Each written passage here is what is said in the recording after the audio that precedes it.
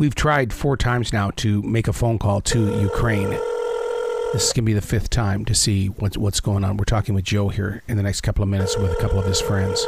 This is the first time that I've talked with Joe in, I want to say, over a month. Things have changed so much over there in Ukraine. Okay, let's try it through Facebook and see. This is where we've been talking to him the past couple of times. Here we go. Our text messages are reaching each other, but it seems like we can't get a call to each other from the United States to Ukraine. So I'm going to disconnect from Facebook. I'm going to go back to Signal to find out what's going on there, see if maybe we can get through that. Like I said, our text messages are working. We just can't seem to connect via a phone call.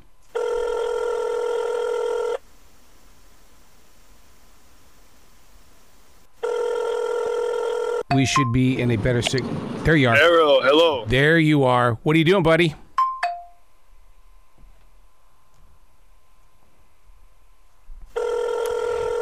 Once again, you have to keep telling yourself that this is, halfway across the planet. Arrow, can you hear us? I can hear you. Can you hear me? This will be closer to a city where everything.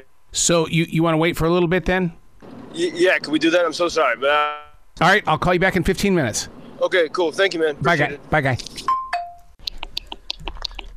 What's going on, you guys? Hey, Arrow, can you hear us clearly? I can hear you clearly. We are in the countryside. We can see the stars like nothing else because everything is dark. We are in Donetsk region of Ukraine. We are literally in the middle of a field. Yeah, in the middle of a field. In the stars, it's after curfew, so everything's dark. We are racing to get back to the city of Dnipro.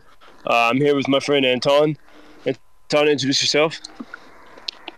So my name is Anton Hutrák, and I'm a former student of Ukrainian Catholic University in Lviv. And here I am with Joe Lindsley, and we are traveling throughout Donbass together. So, we were just delivering some supplies. We'd raised money from a band from Ohio, some musicians. They raised money, and we were able to buy boots and other material for soldiers. So we took it close to the front lines. And Arrow, we just had the most amazing interview with a couple who live in a small town, a small city. Yeah, a small city named Selidovo. It's for about 35 kilometers from Donetsk, which was occupied by Russians in 2014. So it's like really close to front lines. And we sat in the dark on a bench with just little tiny lights and talked to this couple about what it's like. They have a young daughter and what it's like to live so close to the front. I mean, every night they hear shelling. Their city's been hit pretty frequently. So we're really, and that's why I wanted to talk to you while we were here, because we're really at the edge. You can feel like as we're driving these winding, the beautiful hedges and the fields of this very fertile region, you can feel the evil is so close, Arrow. We're right in the epicenter of the battle between good and evil for the whole world. I'll tell you, on this side of the planet, I mean, we were deeply bothered that Mikhail Gorbachev was not honored the way that he should have been from Putin. And so what you guys are in the center of something that, like you said, the good and evil. And on this side, we're seeing the good and evil as well when a nation does not recognize one of their greatest leaders. Yeah, I think, well, it's no surprise. I mean, Putin obviously hates freedom, and I think, here I was surprised people didn't talk about Gorbachev so much because everything's more immediate here. For example, I think it was the day after he died on our current trip here through the country, reporting and delivering supplies. We were in the city of Nikopol, which is right across from the largest nuclear plant in Europe. Yes. So there's this imminent threat. There's not really, and actually yesterday, Arrow, was the anniversary, September 1st, was when Germany, by hitting Lviv, which is in Ukraine, and so, but people don't have time to think about these historical things right now because we have the clear and present danger of what might happen to the nuclear plant. You currently have the International Atomic Energy officials are at that plant now, but the Russians are not letting them interact with the Ukrainian employees in the city Nikopol, which is right across the Russian. Arrow. I was in that city in May before they got hit, and it's completely different. I mean, it's Russian roulette just to be anywhere in that town, because that you not only can you get hit by missiles, but you can be hit from artillery fire from across the river, day or night, anytime. And people still have to work, but many people drive out into the fields to sleep in their cars. It's the only way to kind of be safe. Right. So Joe, one of the biggest stories that's been on this side of the planet is the way that Iran has sent over drones to Russia to help them. Is that really a bother to those that are inside Ukraine right now? Well, I would say, look, I mean, Russia is a tyrannical regime. So is Iran, and so tyrannical regimes stand against free countries, and so let's focus on the free countries of the world stand with Ukraine. Countries be communism, but the weapons from the United States, like the HIMARS, that when they began to arrive in the early summer, that has changed the course of this war. You take. You got this amazing equipment. And Arrow, the land that we were in now and the places we were earlier today, were not for some of these weapons, could easily have fallen into Russian hands. But it was because of the arrival of those long-range weapons from America that Ukrainians have Russians have barely gained a mile throughout the course of the summer, throughout the past 2 months. And so, and meanwhile, we have some reports. There's a lot of sketchy details, but it seems that Ukraine is making a great counteroffensive has been occupied for months, and so we still don't quite know what's happening there, but we know that there's definitely a pushback. Focus is on the free people of the world uniting. Yeah, but I would like to add that, in Kherson region, we have such a situation that we cannot talk about it. We need to get a pause, because it's a kind of strategy for Ukraine not to show all our cards, because enemy could use it also. Yep. And we just need to have this informational pause for all of this. That's why we are still waiting for. Let me. Oh, did I just hear crickets in the background? There's war around you, and I just heard crickets. Yeah, because we're in the field. That's it. And that's a good thing when you can hear the crickets and not the sounds of war. Isn't that amazing? That it's you talk about the universe saying, I'm present. Okay, let's figure this out, people. So let me ask you. Yeah, Arrow, I've seen that. That's Ukrainian democracy. The way everyone collaborates, for victory together. Whether it's raising money to get supplies or knowing when to keep your mouth quiet. About and that old saying, loose lips sink ships. But you see, this country is like an organism that's been attacked by a horrible virus, right. And every person is a cell collaborating and working together in different ways to victory every day here. One of the things that we keep hearing a lot of news about is the way that Russia is turning off fuel to different parts of Europe and things like that. Is that their way of trying to do a rebuttal, or what are they trying to do to stop the outside world from coming in? What are the Russians up to? Have you heard anything? Yeah, I mean the Russians know that's that's a power they have, especially over Germany. Germany has been so reliant on Russian energy, and this is why Germany's been a bit more reluctant to help Ukraine than other nations. The pipeline that goes from Russia, one of them runs through Ukraine to Germany. I was hiking in the forest in the mountains here a few weeks ago, and I stumbled upon this pipeline. I could touch it, sort of like touching a bit of Mordor. That is, the gas continues to flow. It's the same as Putin's tactics with the nuclear plant. Mm-hmm. He knows by holding the largest nuclear plant in Europe, which is Ukrainian, that he can keep everyone scared and on the edge. And these are his negotiating chips. And so he's, and sometimes the United Nations officials say, "Oh, how can you can't use energy for warfare?" But I think that misses the point.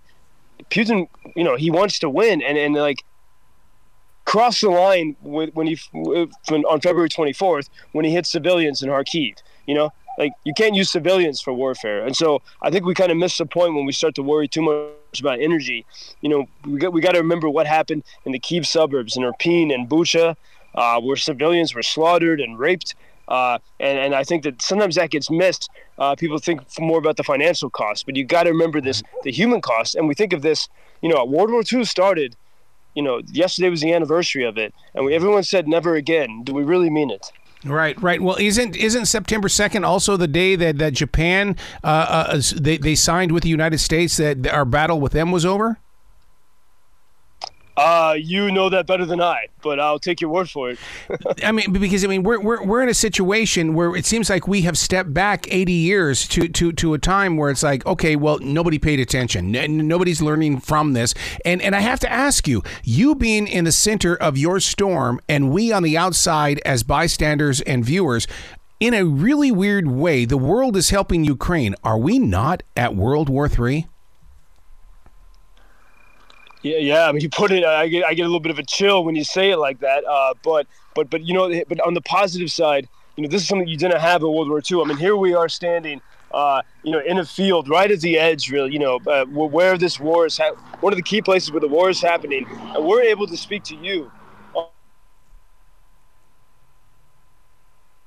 Able to share with people the true stories of what's happening here. And that's why people around the world support Ukraine, because they get to see the reality. It's not some foreign mystery to them. Right. And so I think that's the great thing about it. And yeah, it is a world war. It's between good and evil. But I think it's, I think there's a lot of, in many ways, there's some problems in the West, but a lot of it is being played pretty intelligently. And you couple that with Ukrainian bravery, and that's a good source of optimism. But yes, it's a world war. Everyone is involved. So we've learned that a lot of the planes from Russia are now equipped and are capable of carrying nuclear missiles. Does that not get inside your head and heart while you're traveling the countryside? Yeah, it's. There's a lot of thoughts, especially traveling these roads. We were looking at the largest nuclear plant. We saw it 2 days ago. You could see it across the river, which the Russians occupy. There is a fear that they would use strategic nuclear weapons or some kind. This remains a fear. It's hard to know the mind of Putin, and I think this is one reason why some of the support from Western nations has been a little bit reluctant. They are afraid of pushing too far.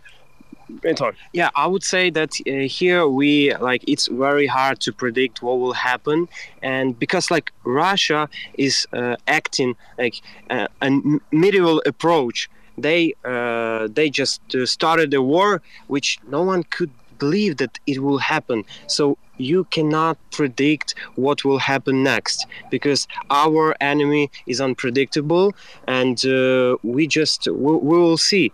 We don't know what's gonna happen next. Yeah, and then the scary thing I think we gotta really remember, and I think sometimes the European and American officials forget this. Putin wants to win, and he's not gonna be scared. Oh, you can't use nuclear energy as a weapon. No, of course he'll use anything he can as a weapon, and we have to realize that, and as we plan how to fight back.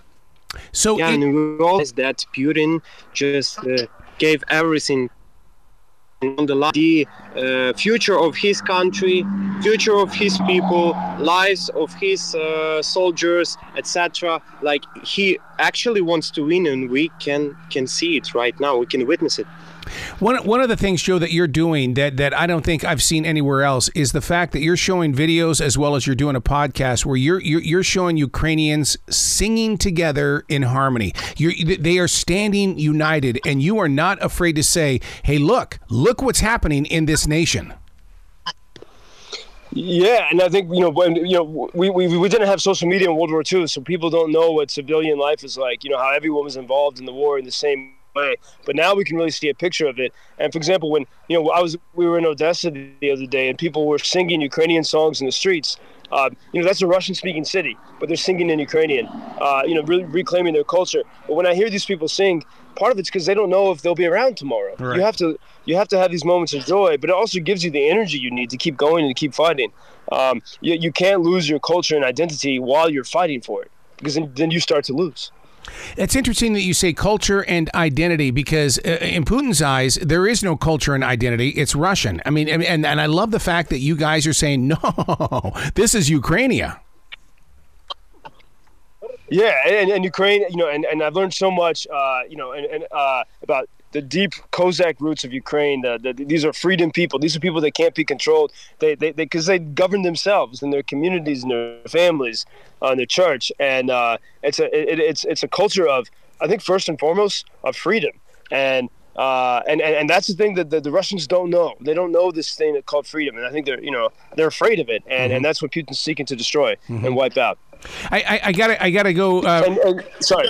No, please continue. Yeah, I'm saying we got to go too because we're after curfew and we got to hit the road. Okay, buddy. I was with your grandmother today. She loves you. Okay, your grandmother and I spent some time together today. Yeah. Oh my God, what a beautiful woman. Oh, good. If you see my family, give them my best, and hello to everyone in Charlotte. And Errol, thanks so much for helping us share the reality of life here in Ukraine, life and war. All right. Thanks so much. We'll talk again soon, please. Thank you, sir. Bye.